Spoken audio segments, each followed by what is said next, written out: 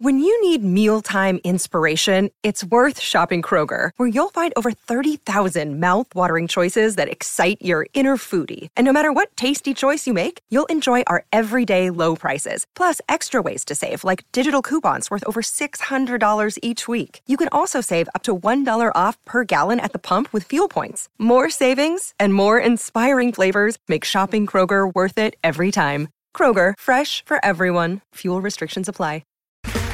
Okay, round two. Name something that's not boring. A laundry? Ooh, a book club. Computer solitaire, huh? Ah, sorry, we were looking for Chumba Casino. That's right, ChumbaCasino.com has over 100 casino-style games. Join today and play for free for your chance to redeem some serious prizes. ChumbaCasino.com. No purchase necessary. Void where prohibited by law. 18 plus terms and conditions apply. See website for details. Lucky Land Casino, asking people, what's the weirdest place you've gotten lucky? Lucky? In line at the deli, I guess? Aha, in my dentist's office. More than once, actually. Do I have to say? Yes, you do. In the car before my kids' PTA meeting. Really? Yes. Excuse me, what's the weirdest place you've gotten lucky? I never win and tell. Well, there you have it. You can get lucky anywhere, playing at LuckyLandSlots.com. Play for free right now. Are you feeling lucky? No purchase necessary. Void where prohibited by law. 18 plus. Terms and conditions apply. See website for details. Christian Eriksen's strike saw Spurs finally clinch that first Premier League victory at Wembley. We discuss Saturday's nervy win and build up to Real Madrid in the Champions League tonight as we have the last word on Spurs. Is Gascoigne going to have a crack? He is, you know. Oh, I say! Brilliant! That is schoolboy's own stuff. And still Ricky Villa. What a fantastic run! He scored! Spurs have won it! Tony Parks is the hero! Get in. Woodgate! It's in for Tottenham! They've come from behind and Spurs lead Chelsea! Eriksen's in here. Oh, brilliant finish. Christian Eriksen on his birthday. Oh, what a goal from Harry Kane! Cometh the hour! Cometh the man for Tottenham! And he's never hit one better than that! Hello guys and welcome back to the last word on Spurs. As you should know by now, you should be able to follow us across a range of different social media platforms. They include Twitter at Last Word on Spurs. You can also find us on Facebook and also not forgetting Instagram too. Guys, you should also now be able to hear the show across a variety of different audio platforms. They include iTunes, Acast and Audio Boom. On tonight's show, we'll be discussing the 1-0 win at Wembley against Bournemouth, which finally saw us get our first home Premier League victory this season. We'll be taking your questions for our star-studded panel. And finally, just the little events coming up of Real Madrid tonight in the Champions League. What a huge game that's going to be, and a bumper show in store. I am pleased to say we have got two debutants joining us. First up, we have got journalist Emma Story on the show. Emma, how are you? Very well, thank you. Joining Emma tonight, I'm delighted to say we've got the managing editor of Cartilage Free Captain on the line. Dustin joins us. Dustin, how are you? I'm doing well. Thanks for letting a septic plastic with no understanding of Tottenham Hotspur or its history on your podcast. Dustin, I think you're going to be absolutely brilliant the next hour, so we're really looking forward to it. And last, but certainly not least, we have got Jason McGovern back on the show. Jason, how are you? All good, mate. Delighted from Saturday and jealous of Emma sitting there in Madrid. Jason, we're going to start with you tonight. A very, very nervy win on Saturday. We got over the line eventually. How did you see the game Saturday, Jace? Well, we're certainly poor in that first half. All the normal faults that we've seen at Wembley, you know, certainly in that Swansea game and things like that, were just incredibly slow, just going side to side, playing in front of their back, no real creativity, no real width, no pace down the sides, and you know, but for a Hugo save, we'd have gone in at half time behind. But we got that early breakthrough in the second half, and we improved after half time. But we were still a long way from our best, in fairness, and we didn't even seem to create that little spell of pressure where you've got a side on the rack for you know a good 10-minute solid spell where you win a few corners and there's a few scramble clearances and things like that. But the most important thing was to pick up those 3 points and get that first win, and we did that. And hopefully now that nervousness we have there will disappear. Yeah, I mean, just to give you a second, Jace, we appear to be lined up in a 4-2-3-1 with, I mean, it was Vertonghen starting at left back due to Davis's illness and Winks in midfield. I mean, we did have the perfect result beforehand with the likes of Man United and Liverpool dropping points. What did you make of that starting selection? Was it a case of that was just what we had available for us? Yeah, I think more or less that's what it was, wasn't it? In fairness, with Ben Davies being out, and I suppose the option would have been to do what we did in Apoel and play Trippier one side and Aurier the other side on fullbacks and keeping the three at the back. But I'm not so sure when we've seen Trippier play on the left that's really worked. So I can understand the formation, and I'm never disappointed to see Son start a game, although he was well below his best as well. But we switched I think we probably switched it at half time. Eric Dyer dropped back. We went back to three at the back, played Jan higher up the pitch. But I think at the moment it's not so much the shape of the team, it's about players playing well and being brave on the ball. And, you know, whether we play 4-2-3-1 or we play 3-4-3, the width still comes from the fullbacks. We've still got to get players running in and beyond Kane. And we're not doing that at the moment. We're not really getting those balls in from the side, at Wembley anyway. And Son and Ali aren't anywhere near their best form that we saw at the end of last season rather. So I think, you know, it's form more than the basic out-and-out formation that's been the problem at Wembley. Yeah, it is indeed. Coming over to you, Dustin. We had a couple of comments in. Cam Quebec says, we were so poor at Wembley. Why was that? Why are we playing so flat? We had Ron Clinate at Orange Spurs say, we look like an NBA team with a lack of movement. What did you make in terms of the game itself? Is it just one of those games where teams do come against us and put so many men behind the ball? It is a case of where we have to try and find a way to break these teams down. Well, I think it's some of both of that. I mean, I think we've seen enough of Tottenham at Wembley and even on the road against some of these mid-table and below teams that they know kind of how to play against Tottenham now. They know how to frustrate us, and that's put lots of men behind the ball, keep a very good defensive shape, and try to disrupt the channels in the midfield and disrupt the midfielders, give them less time on the ball. And really kind of set up defensively this kind of some would say cynical ultra defensive style of play. And to their credit, it's worked for the most time. You would think back to not just this game against Bournemouth, but also the Swansea match and the game against Burnley. They all kind of set up to frustrate and defend at most counts, and then hit back on the counterattack. And that's, I think we're going to be seeing a lot of that, and we're just going to have to get used to it. When we play those kinds of teams, we're going to have to figure out a way to try to pick that lock. What Jason said I thought was pretty accurate. There was, a really distinct shift in the way Spurs kind of came out in the second half when they dropped Dyer into the back three. That really gave more freedom for Trippier and for Vertonghen to move up the pitch. And actually, I thought both of them played very well, especially for Vertonghen, considering he's playing out of position. They both had some good crosses in the box, and just having that different shape allowed a little bit more movement for Winks and for Eriksen in the midfield. And I really think that change of shape is ultimately what led to the winning goal from Eriksen. Yeah, it most certainly did.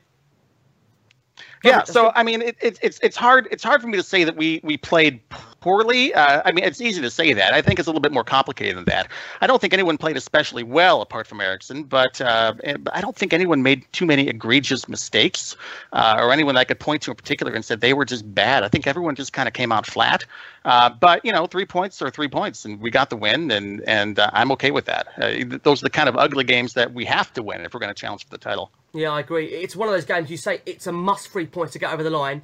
Coming to you, Emma, we've got a question in here from Chris Lawton at Indigo Poo, who says, we always seem to be looking for that pinpoint pass, trying to walk the ball in the net. Very pedestrian. It's like watching England at times at Wembley. Sideways passing, little movement off the ball, but a special mention for Winks. A boy put in a shift. Is that how you saw it, Emma? What's your thoughts generally on the game itself? Oh my God, absolutely. More about Harry Winks. I am so proud of him and so impressed with him over the last few weeks. I think he is the kind of player that kind of typifies like somebody who is so hardworking, who is so passionate, who is prepared to do whatever it takes to get where we need to Obviously, I think his England call-up has done him a world of good. He obviously had a great performance for them too. I haven't really got enough good things to say about him really. And given that he's now coming to an age where he's obviously getting a little bit older, but he's also more injury prone. Need to see the successor to him, and I really feel like Winks could be that successor, like a player, admittedly. But I really feel like I no longer have the fear like I used to fear when Dembele was injured and we didn't have that option in central midfield. I don't feel that fear anymore now that Winks is performing so well. In terms of like the pedestrianism, I mean, the problem with Wembley, and it's really depressing for me because I was one of the people before the season started that really kind of tried to give it we need to embrace Wembley, we need to make it home, we need to make the best of it. And we just haven't. And I do think, and this isn't about like a blame game, but I do feel that the atmosphere in the stands does translate players on the pitch. I can't imagine the boys are particularly up for going out at Wembley when they go out and the atmosphere is so flat and things are so quiet and the stands aren't full. It's not what they used to, obviously, when they were at White Hart Lane. We had a full stadium every week, like the ground was quite often rocking, and the players do feed off that kind of atmosphere and that kind of momentum. The problem that we have at Wembley is that when things don't go our way immediately, which they didn't against Bournemouth on Saturday, you feel so much it goes so flat. The atmosphere, I mean, I was watching it, from Germany, and the atmosphere in the first half, it was so terrible. It was just so flat, so boring. I mean, pedestrian is definitely the word that I would use. I think, I don't know if I'm allowed. I'm not allowed. You can say whatever you want, Emma. Well, I would say that I think at half time, like Pochettino gave them the bollocking of their lives, because I think when they came out second half, just the attitude was just completely paid off. Literally 90 seconds into the restart, Eriksen's got the ball in the back of the net, and then the really woke up. I can honestly say, from being someone who was watching it on TV, the atmosphere in the half sounded an absolute world away. You could have been in a different stadium in the second half, and I think it's a relationship. I think the fans got to give some, and then the players got to give some. And look, let's all be honest, Wembley sucks. Like, everybody gets it, and everyone who's been there this season, particularly if you're a season ticket holder and you're used to years and years of White Hart Lane, Wembley sucks. But if we carry on going into that Wembley sucks, I think the players are going to continue playing this badly, because it never feels like they can get energised off the crowd. Yeah. And I feel like against Bournemouth, it was the same against Swansea. Same even, I hate to say it, but even when we played Chelsea, we went 2-1 down and 20,000 odd people left. There was no let's all stay and get behind the boys and see if they can get an equaliser in the last 2 minutes. We don't ever get late goals. This is, this mentality about Wembley in particular from the fans, I really feel has fed into the players' mindset, and it's a real shame. And I don't know, I feel like now the day already be done. I think we might be kind of consigned to kind of scrappy performances at Wembley, because teams are always going to sit back against us now. They are going to put loads of men behind the ball because they know that's how we get frustrated.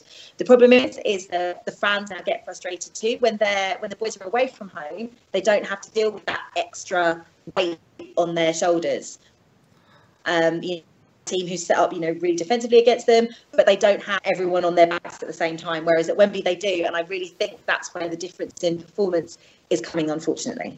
Yeah, I think it's a very tough one. I've got to ask you, we're having numerous questions about the game itself in terms of the playing style Saturday. I mean, getting here, a question here from Carl Woodbridge at Top Hole 65. He says, what is the answer, Jace, to breaking down sides who do put the 10 men behind the ball? I mean, he says Son is in effective little space. Maybe we need a Bartley type, a strong runner who can beat players and disrupt the shape of a defence. We seem to lack this type of player. Jace, do you think that is an intriguing factor that we need to look at, potentially?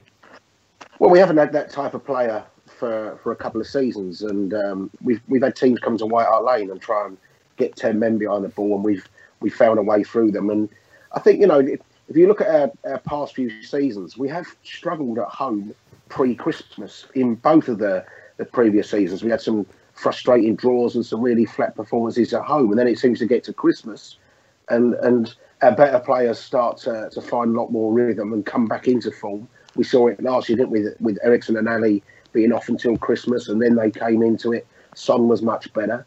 And then we go after Christmas, and I think, when I talk about the shape of the team, we won 4 games last year at home 4-0 against 4 teams that all came and wanted to defend deep. We had the West Brom and Stoke game. West Brom, I think, came with a back 6 or 7 against us last year. And we played 3-4-3s against them and Stoke, beat them both 4-0. We then played, I think, Watford and Bournemouth at home. They all came to frustrate. We played 4-2-3-1s and beat both of them 4-0.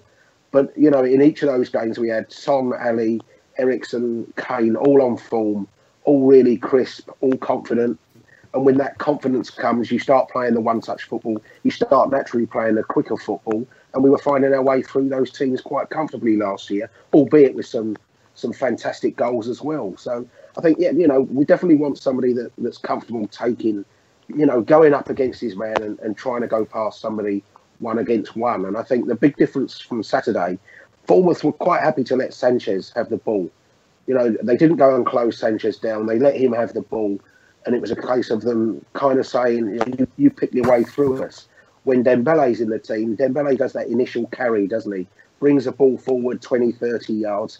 And he starts to suck that first defender out of position. And from that point on, you start to then play in the little holes that space creates. But, I think it's a problem. We just don't have enough forward players at their best form at the moment. And that's the big problem. Yeah, I mean, we have to remember we did win the game, number 1. That's the most important thing. We got over the line in a real must-win game. I mean, I said it during the game. I just think to myself, when we use the word hoodoo and we use the word curse, that must not detract from the fact that we have to play with, like we've said tonight, a bit more urgency, higher tempo.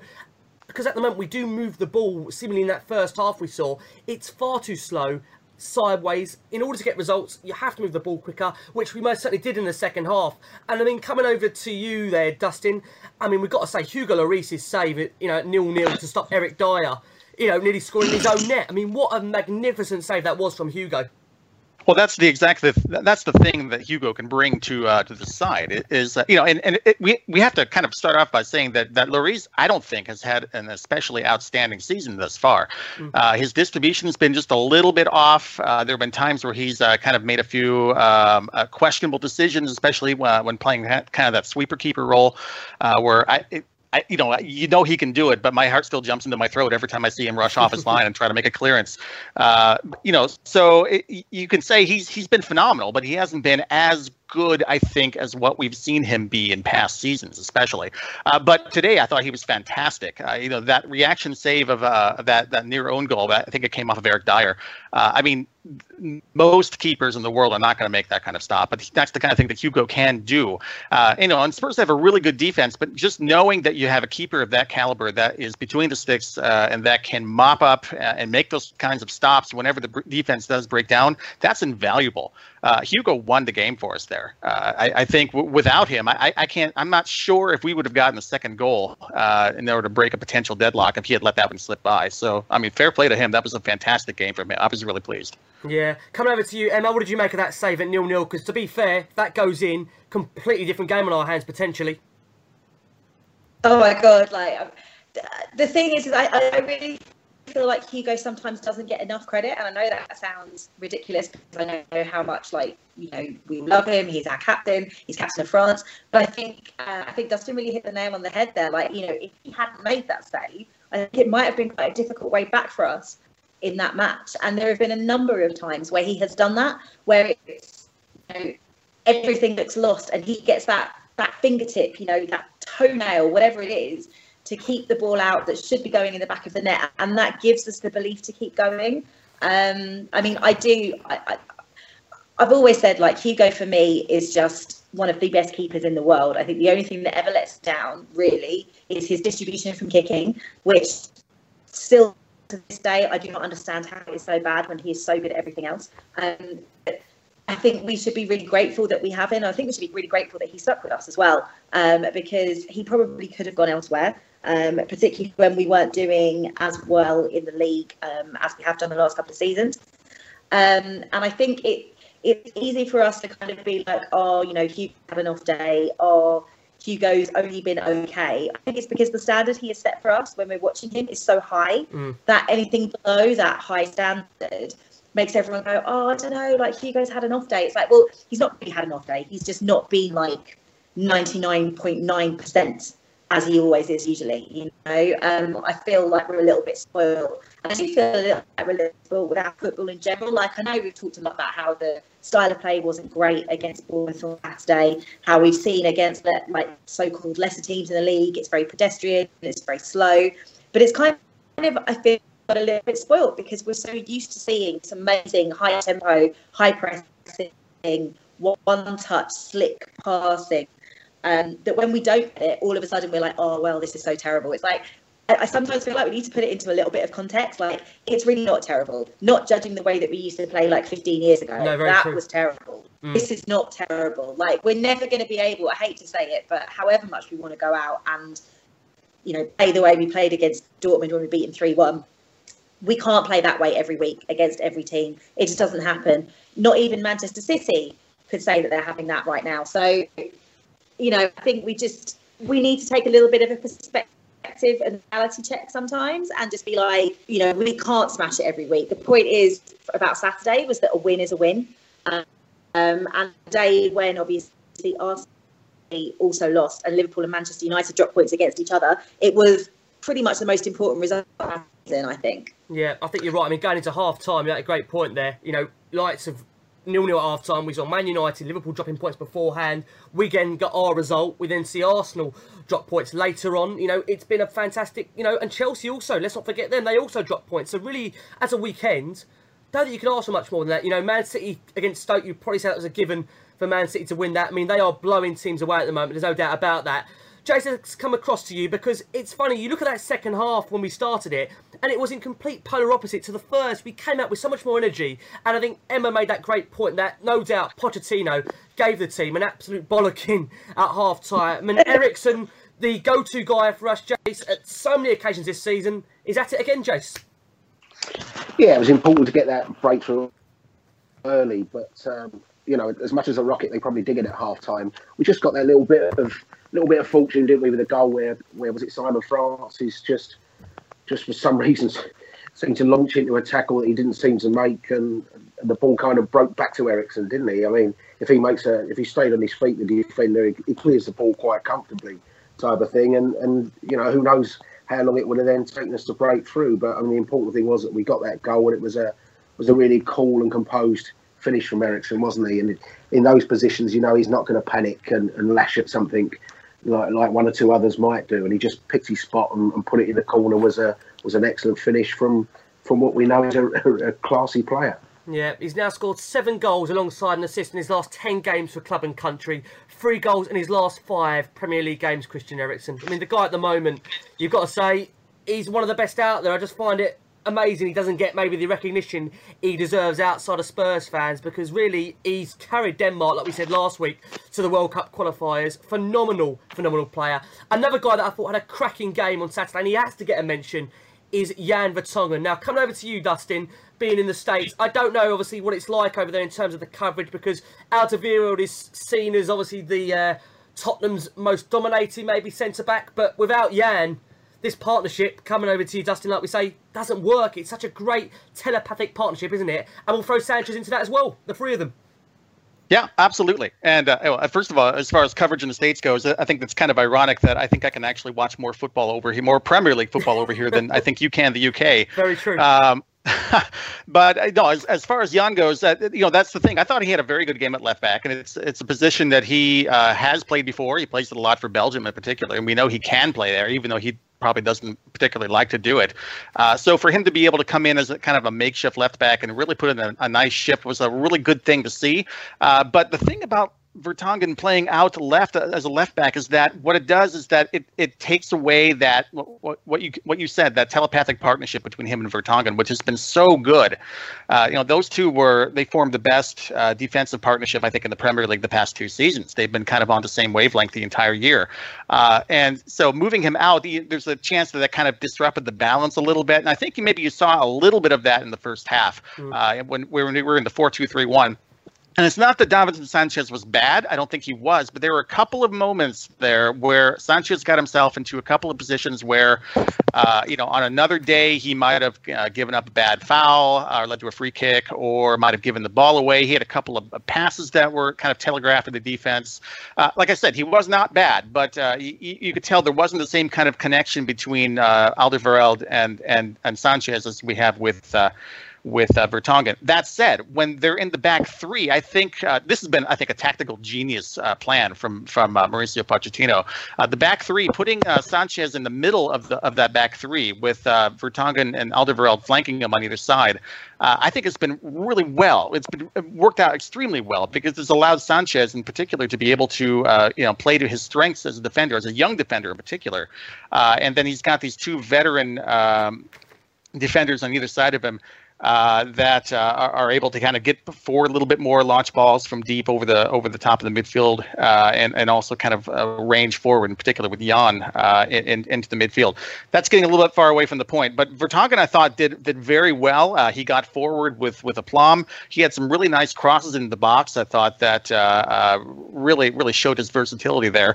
I don't want to see him there very often because of the point I just made. But if we have to play him at left back against Madrid, then there would be worse options, I think. Yeah, I agree. Coming over to you, Emma, we've had a couple of questions in. We've got Nick saying, would this have been Jan's best game of the season for us? Is Rose now a third choice? We've had Helena say, how good was Vertonghen today? Can we say he's more vital to the team than Alderweireld? What do you make of that, Emma? Where do you see him in your eyes? How far on a pedestal is he for you?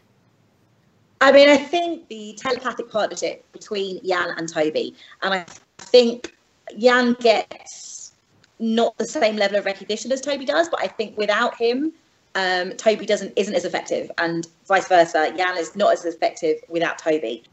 I think Jan's versatility is something actually which sets him apart a little bit from Toby, and I think obviously we saw that on Saturday. The other thing that we mustn't forget as well is he obviously became Belgium's record holder last week as well. Indeed. Which is an incredible when you think of the calibre played for Belgium over the years. I think it's not so much that we don't recognise him for the player that he is, but I think perhaps outside of Spurs and outside of Belgium, he gets overshadowed by Toby. I wouldn't say necessarily honest that his performance against Bournemouth was the best I've ever seen him play for us, mainly because it's Bournemouth. Like, without we have, there are higher calibre opponents to play than that, where if you really play the way that you should play, then that's a much kind of bigger feather in your cap. But I do feel it rates up there as one of his best in terms of the versatility that he showed on Saturday, most definitely. Yeah, I agree. I really do. I think Vertonghen at the moment this season, for me, I think he's been one of the standout performers. He's really, really risen to the occasion, and we've seen it under Poch, the improvement of him as a player. I think, like I say, goes no end, but there's so many under Poch that have really, really improved. Jace, I want to bring it back round to you. We've got a couple of questions in that I need to ask you, Jace. People are asking about the lack of pace very quickly. I don't want to focus on the negatives too much. Was that a concern for you Saturday, Jace? Maybe the lack of pace in the team? I mean, does Nkudu deserve a run out, or are you going to argue that, look, the players at the moment, we're getting the results, why change it? Well, I think the problem is, if Nkudu does come in, who are you going to leave out the side? That's the problem. I've always said I'm a big fan of pace in the team, as long as it has an end product and it has quality with it. When we had Lennon, we had Andros Townsend and players like that, we had pace, but we didn't always get the quality. And you look at the boy Traore at Middlesbrough last year, he had express pace, but never did anything with it. Whereas the Hazards, Mane, Sane and that, they've got pace, but then they have real quality on the end of it. So pace in itself isn't enough. It's still got to come with the quality on the end of it. Yeah. Just sticking with you, Jace, what did you make of Sissoko's introduction in that last 15 minutes? Because for me, the energy he showed, I mean, a lot of people will say, look, for the money we've spent from him, that's the minimum we should be seeing. But do you not agree, Jace, that at the moment we are seeing a player potentially being transformed here by Pochettino? Or is that going OTT for you? Well, he certainly brought a little bit of energy to the game, but I think in fairness, it was easier for him to do that, because obviously we were then into the last 15 minutes when Bournemouth then did start to really try and push for an equaliser and thing. Whereas perhaps if if Sissoko wouldn't have been able to make a couple of those runs in that first half, because Bournemouth were never in our half of the pitch other than one time. So, he had the space, and the tactical shape of the game had then changed for him to show that quality. But he certainly made an impression. It's just a shame he couldn't have just made that slightly better pass to Nkudu, and maybe Nkudu would have got his first goal. Yeah. Coming over to you, Dustin, what's the stateside view on Sissoko?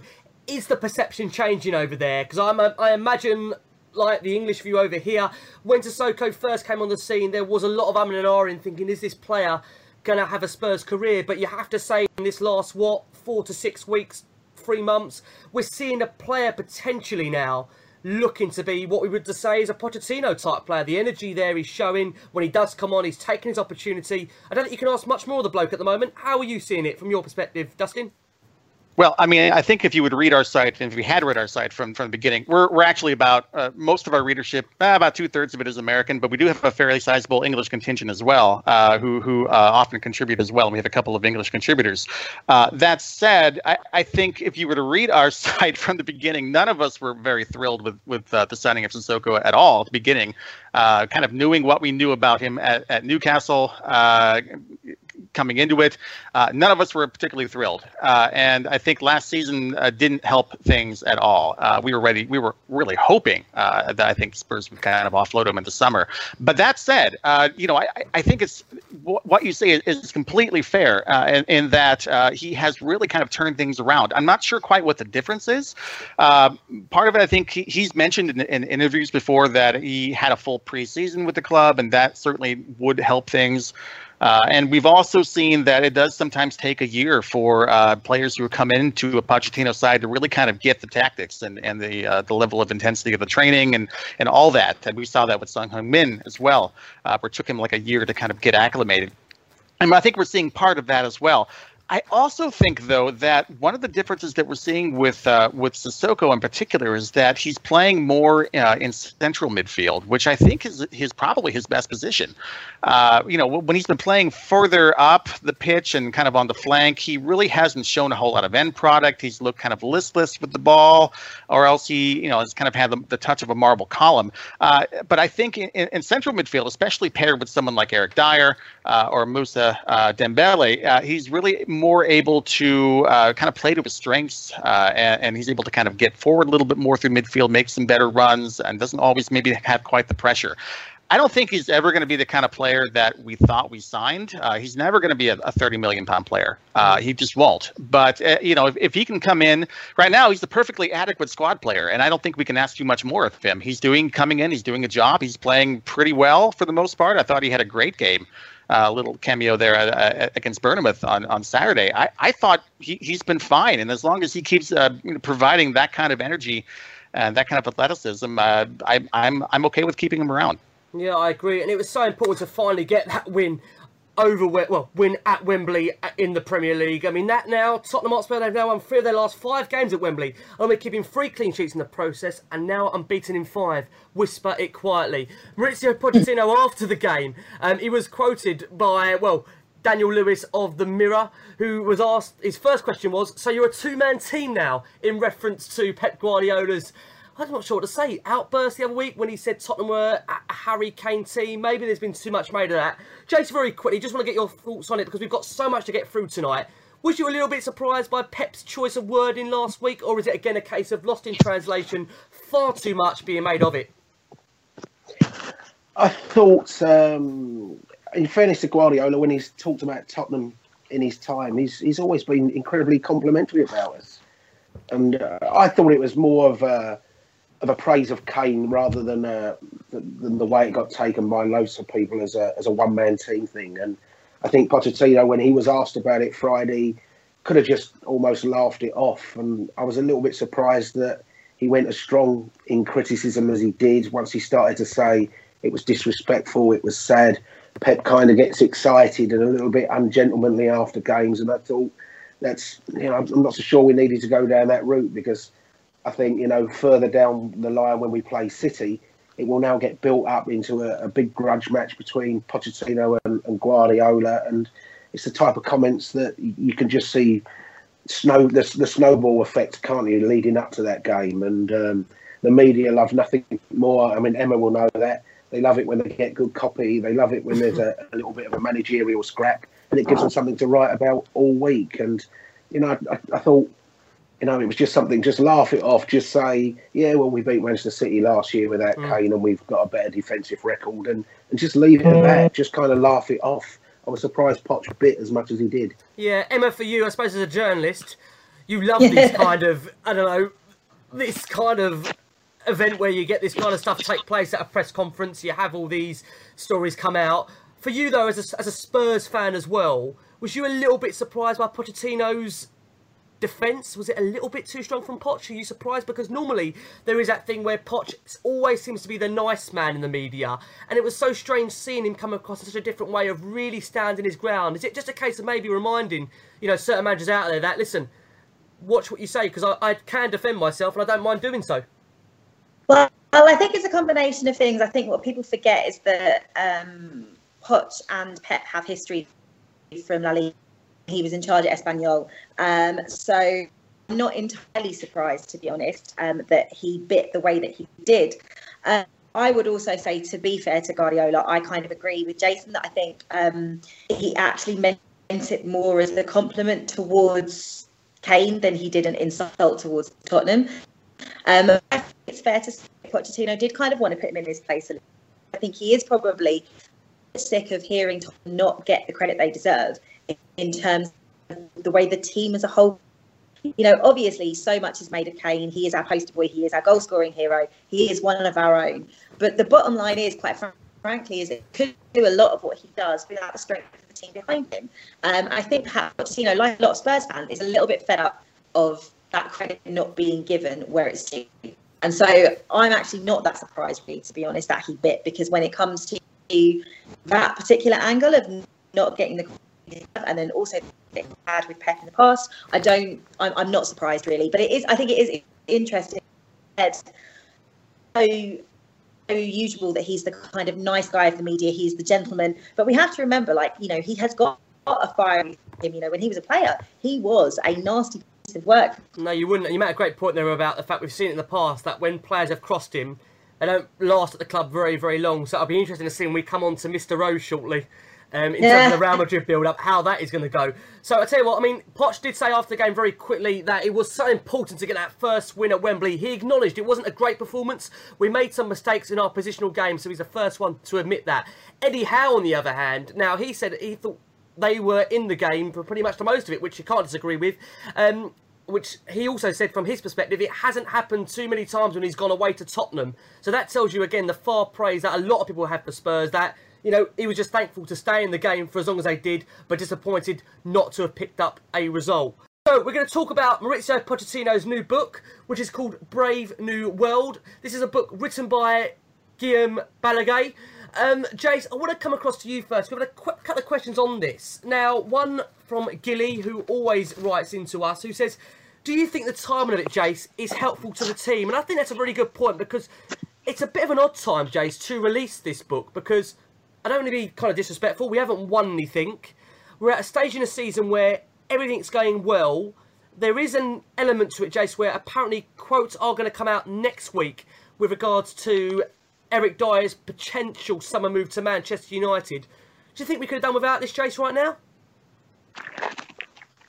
It's a tough one. I think, first of all, the book's obviously got official approval because, there's quotes in there from Daniel Levy, there's quotes in there from players, the management staff, and Jesus Perez on his own Twitter feed gave it the thumbs up yesterday. And I think Pochettino also made a light reference to it off microphone today. So they're obviously all quite comfortable about it.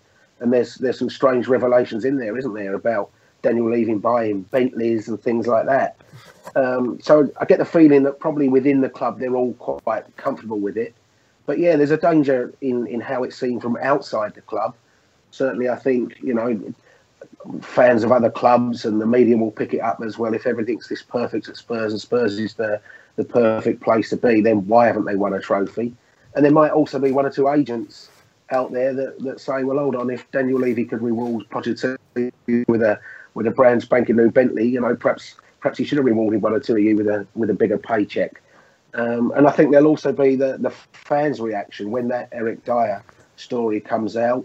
You know, will fans jump over him and criticise him in the way they have at Danny Rose? And, you know, will he be scapegoated if he suddenly has a bad game and people say, well, how committed is he to the club? So, you know, until the whole book comes out, it's difficult to judge, and we've read everything ourselves. But I'm certainly looking forward to going and buying it and reading it. And I'm sure when I do my 12-hour flight home soon, that'll be all that's on the flight for me.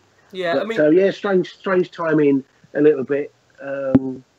But then Christmas is coming up, isn't it? So it's the perfect Christmas present for everyone. Yeah, perfect Christmas present. Coming over to you, Dustin. Can you understand it? Because I will repeat what I've said there. We haven't got over the line anything at all. There is that argument that normally you would release this kind of book when you've don't mean to be rude, achieved something. I mean, don't get me wrong, he's achieved great things at Tottenham in terms of taking us on progression-wise. But can you understand the timing of it, just out of interest? Oh yeah, I think I can. I can understand why there might be some concerns. I mean, I think I come across this from a different perspective, being an American. You know, this doesn't bother me as much, maybe as it would to a lot of the Brits who are listening to this podcast. It just, for me, I'm more interested. First of all, I'm hoping to be able to read it soon. I'm supposed to be getting an advanced copy when the embargo's lifted on Monday. But you know, from the excerpts that I've read in the Mail and elsewhere, the thing that strikes me about Pochettino is the level. I view it as a way of getting a really good insight into Pochettino's mind. That we don't always get, and there's always something a little bit lost in translation. It seems like whenever he gives a press conference, and, you know, English is his second language, and while I think his English is very good, and it's continually getting better. You know, there's an incredible football brain in there, and it doesn't always get communicated through the media because he has to communicate in what is essentially his second language. So, in that sense, I'm really looking forward into this insight to be able to kind of see in a greater amount of detail. Just how does Pochettino work? You know, how does he set up his tactics? What is he thinking about when he sets up these training regimens? How does he motivate his players? What does he do? What's in his brain? What's he thinking of? And how does he get the most out of those players? Because, you know, the results are there. We can see it in the way that he's developed not only the players that are in this first team, but also the way he's brought in and developed teams out of the academy over the past few years. And so I'm really, for me, the timing of it is fine for me because I really want to read this. I want to know. I want to understand more about how he works and how he operates and why he's able to get the kind of results, not only here, but also at Southampton and even Espanyol going back that far. So for me, like, bring it on. I want to read it tomorrow. Yeah, well, just to let you guys know, the release date of it, as I know, is the 26th of October. If you're a lucky man like Dustin, you're having an advance copy shipped to you soon. So if you can find an advance copy, get on it, because I do think it's going to be a great book. Maybe I question the timing of it, but there is some fabulous quotes in there, and I have to steal a couple and read them out. Daniel Levy, now he said, I've always said to Maurizio that I want him to be a partner, that when he signed a contract here for 5 years, it was a massive commitment for the club, but it was on the basis that we were really going to commit to each other. I want Maurizio to be the Sir Alex Ferguson of Tottenham Hotspur. He has the most fantastic opportunity to be that. I have full confidence that he can do it. We're so aligned in where we want to be. I would love nothing more than Maurizio to still be our manager in 10 to 15 years' time. I mean, it whets the appetite, Emma. Lovely to read.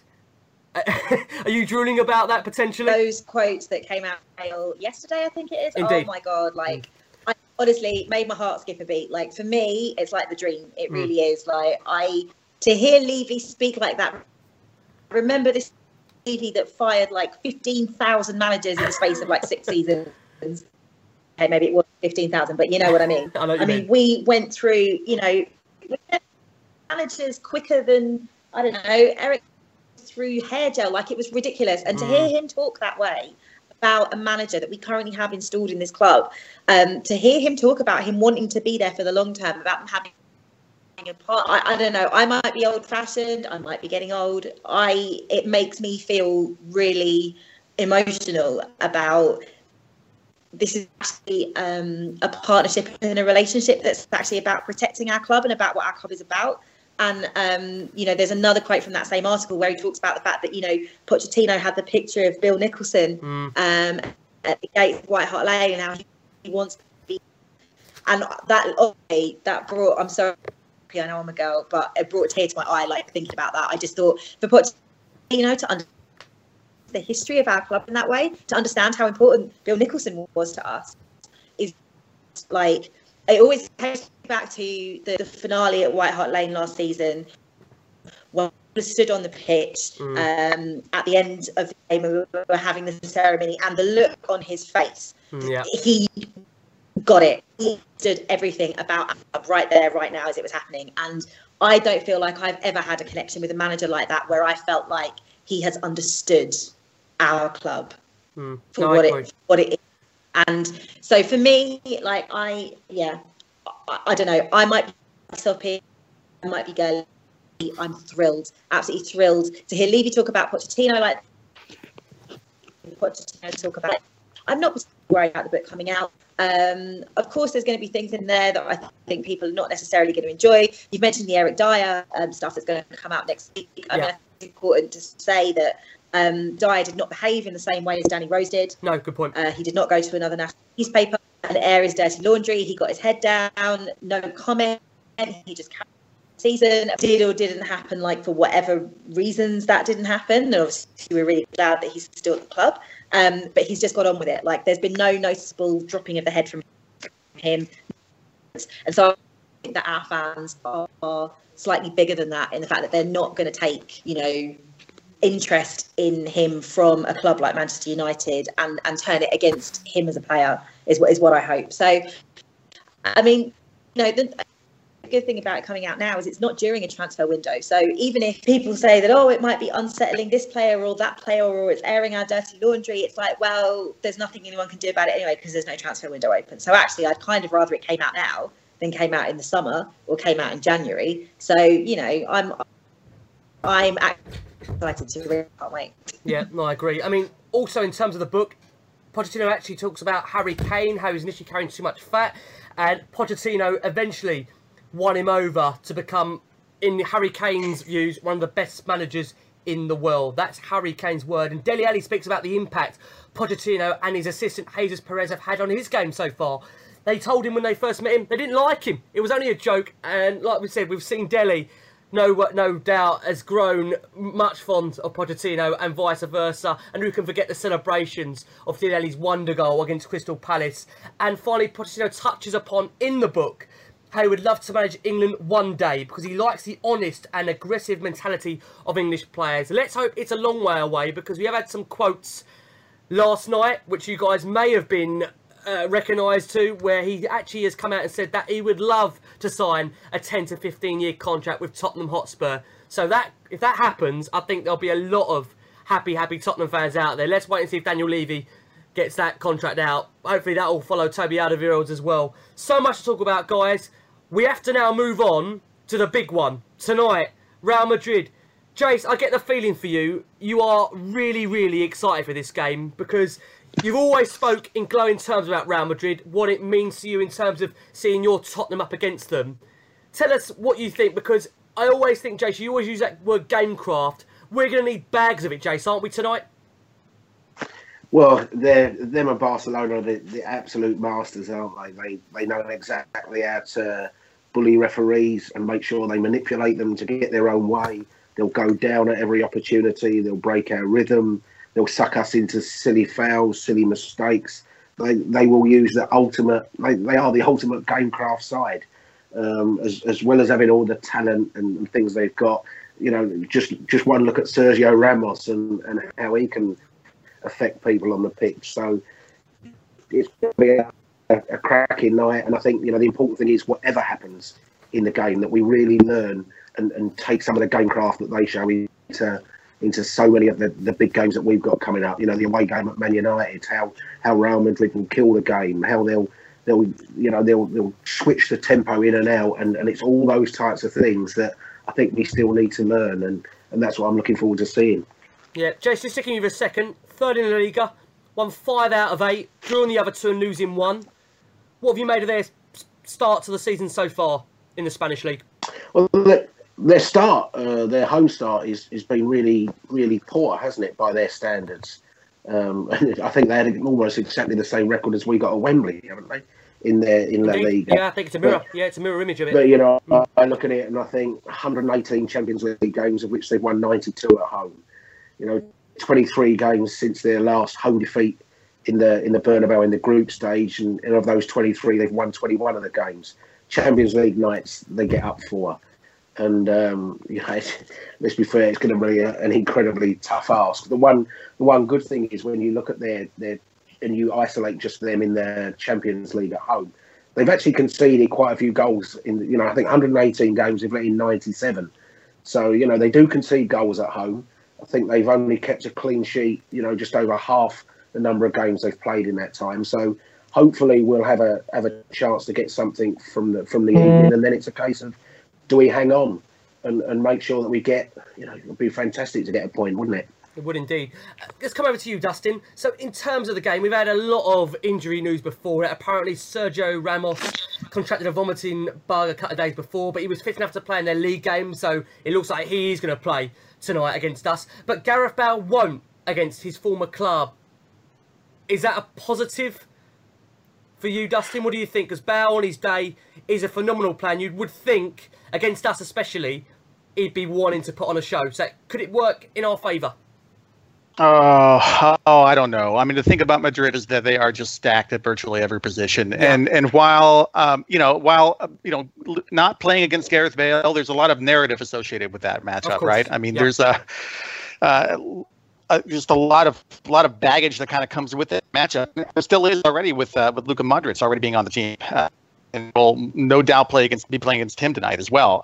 So I don't know. I mean, not playing against Gareth in terms of a footballing thing, that's a positive. But you know, you'd like to think that if we're going to get a point, it sure would be a lot more fun to get a point against Gareth and Luka than it would just be against Luka. I don't know. It looks likely that he will be available when for the return fixture at Wembley. So I think we'll probably get that kind of welcome home kind of return to the club kind of matchup that that the media especially is really kind of champing for. But I don't know if it makes a huge amount of difference. They still have Ronaldo. They still have Benzema. They have all this incredible talent.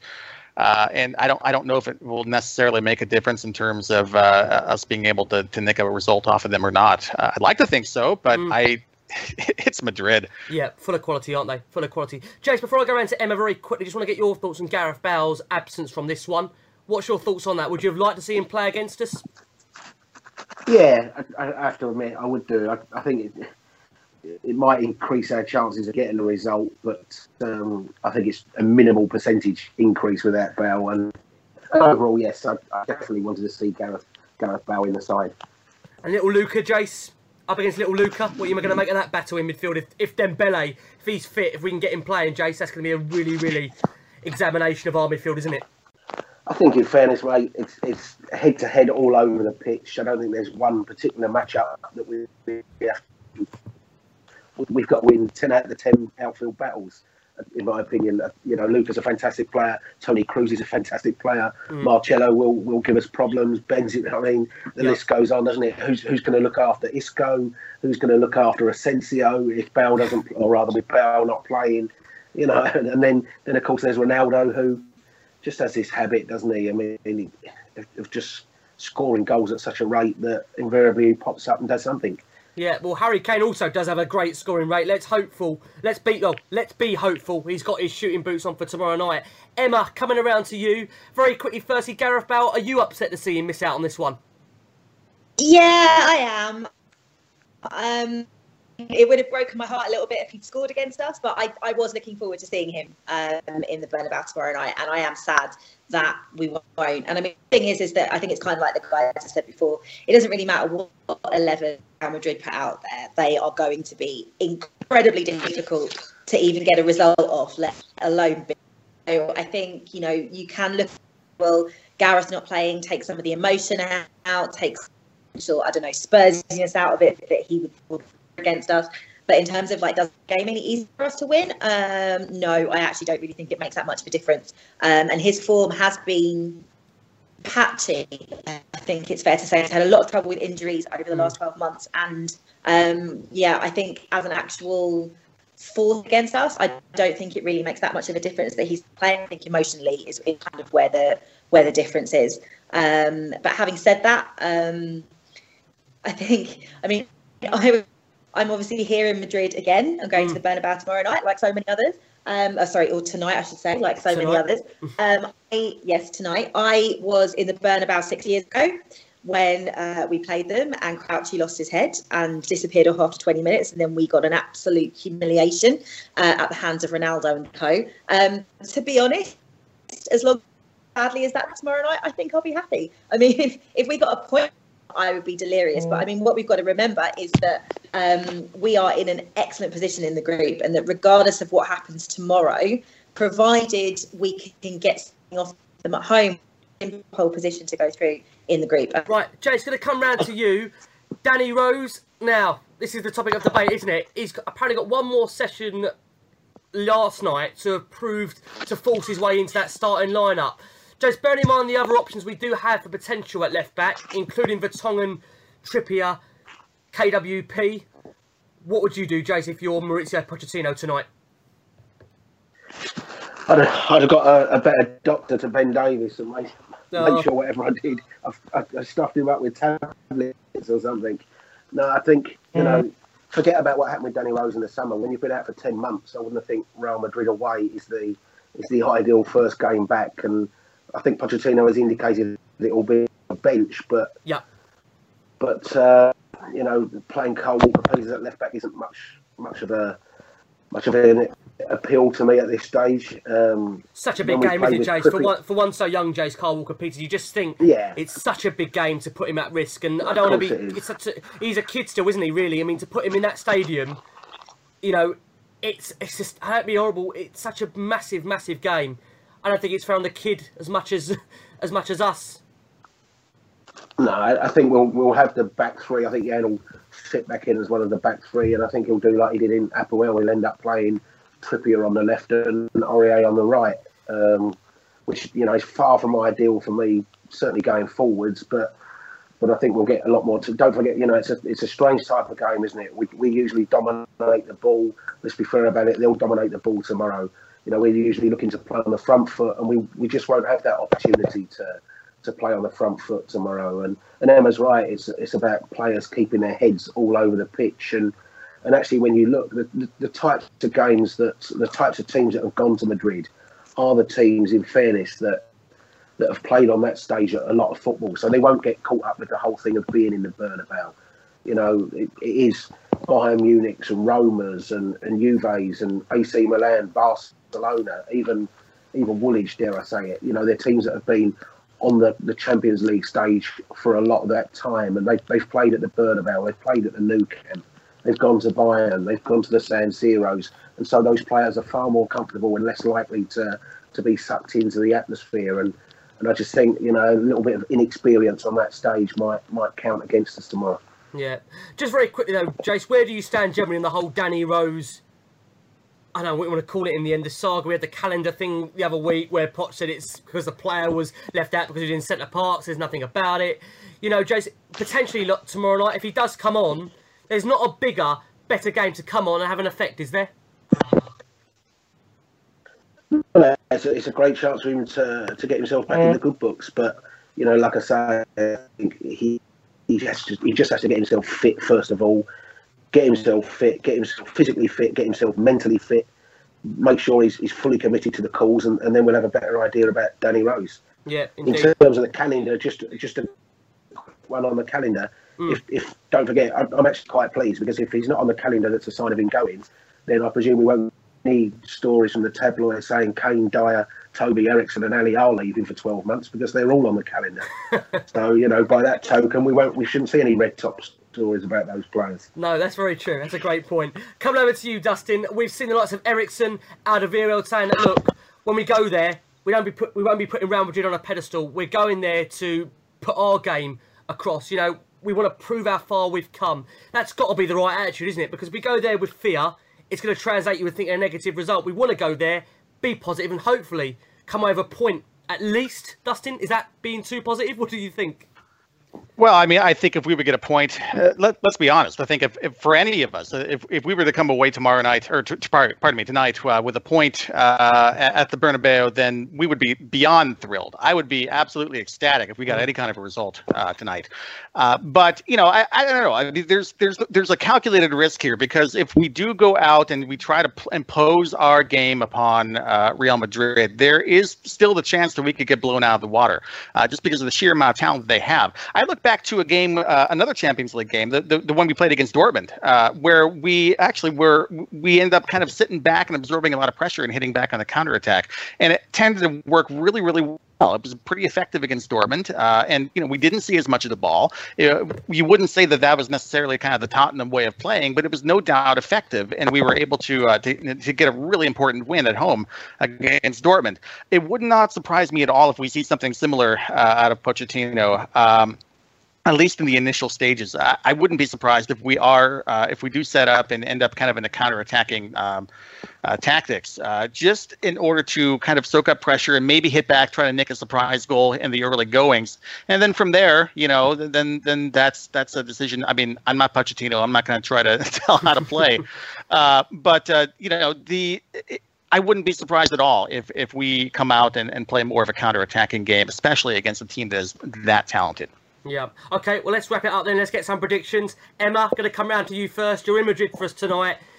Ahead of this massive, massive game. We can't thank you enough because the connection, bless her, she's really hung in there for us. Emma, give us a prediction for tonight. You've sacrificed yourself for us tonight. We appreciate it. Tell us what you think.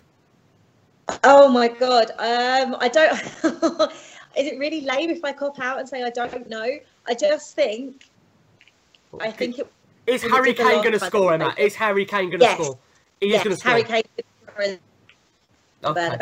Okay. That's good enough for us. That's as far as I'm going. Okay. We'll let you off, Emma. We'll let you off. The typical journalist there, Emma Story, sitting on the fence. There you go. I'm too scared. I know. No problem. I think we understand that. Jace, are you going to give us a prediction then for tonight? I've got to be honest, mate. I think our inexperience of that type of thing will show, and I think we'll get beat 2-0 out there. Okay. Don't you think we're going to get on the score sheet, Jace? I think the important thing is that we definitely don't get battered out there, because there is that second leg to come. And I think anyway, when it's in the group stage basis, there's not so much impetus on them to open up a 3 or 4 goal lead and put the tie to bed in the first leg and things like that. So I think they'll be comfortable with getting the game won and maybe switching off the later in the game goes, and maybe that'll be our best chance to get something if their levels drop a little bit. And I know that sounds negative, and everyone will say, have a little bit more faith and confidence in the side, but Real Madrid are a different level to anyone else we've played in recent years, and I think just a touch of reality has to come into my prediction. Yeah, just very quickly, I mean, you speak about the scoreline.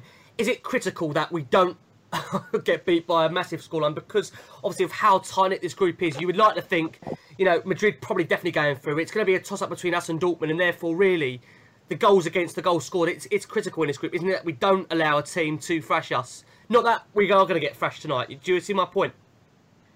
No, absolutely. You never want to get stuffed by any side in a major way, do you? And as I say, with that second game to come, if you go there and get beat by 4 or 5, you suddenly have the trepidation for the second game, and then confidence is at a real low ebb going into the Liverpool game the weekend. Yeah. I think, if it's 2-0 after 70 minutes, Tottenham don't have to go stupid and think, okay, we might well have lost this game, but let's be fair, 2-0's not a complete disaster in terms of us moving forward from here, and I don't think we'd get ripped to pieces in the media if we go there and got beat 2-0. So a little bit of damage limitation rather than going gung-ho for 20 minutes and getting beat by 3 or 4.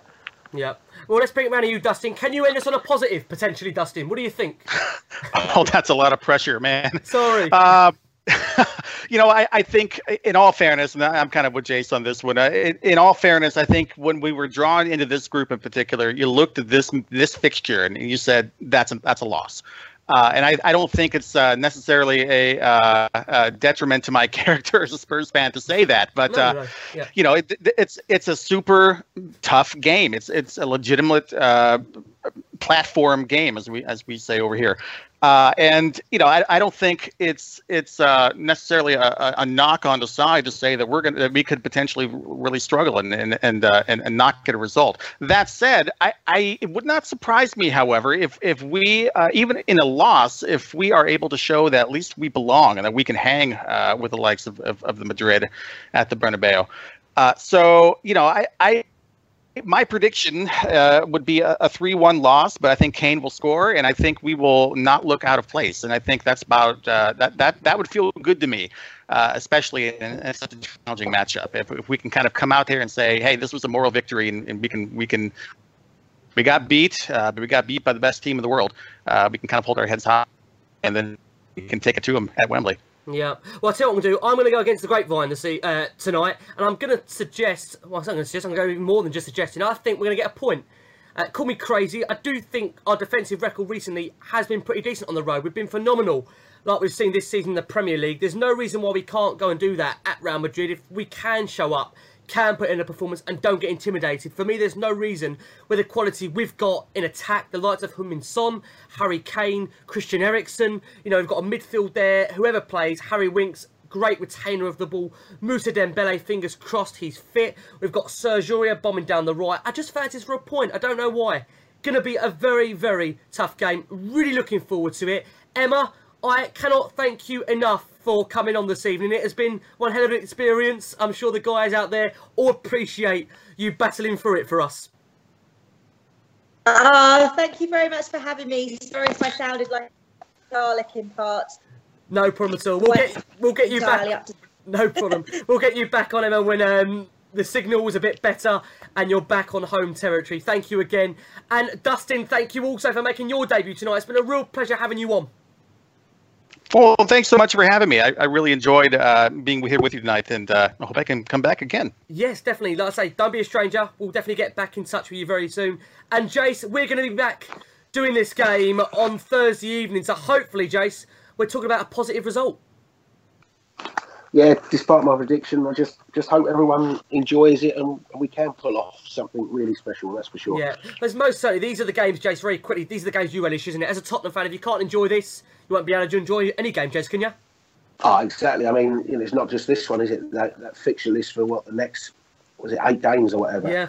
Because no disrespect to Crystal Palace, it's the type of fixture list you want, isn't it? It's, when you see those fixtures come up, you're in the big tournaments, in the big games, and as any fan, you want to be involved in those big games. We do indeed. And like you've just said there, big games, no bigger than this evening. Guys, safe trips if you're on your way to the game. And as always, as we roll into Real Madrid tonight, all that is left to be said, come on you Spurs!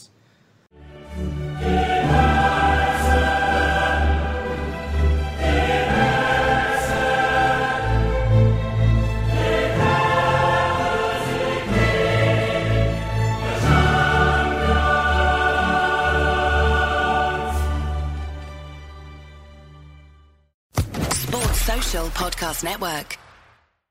With Lucky Land Slots, you can get lucky just about anywhere. Dearly beloved, we are gathered here today to... Has anyone seen the bride and groom? Sorry, we're here. We were getting lucky in the limo and we lost track of time. No, Lucky Land Casino, with cash prizes that add up quicker than a guest registry. In that case, I pronounce you lucky.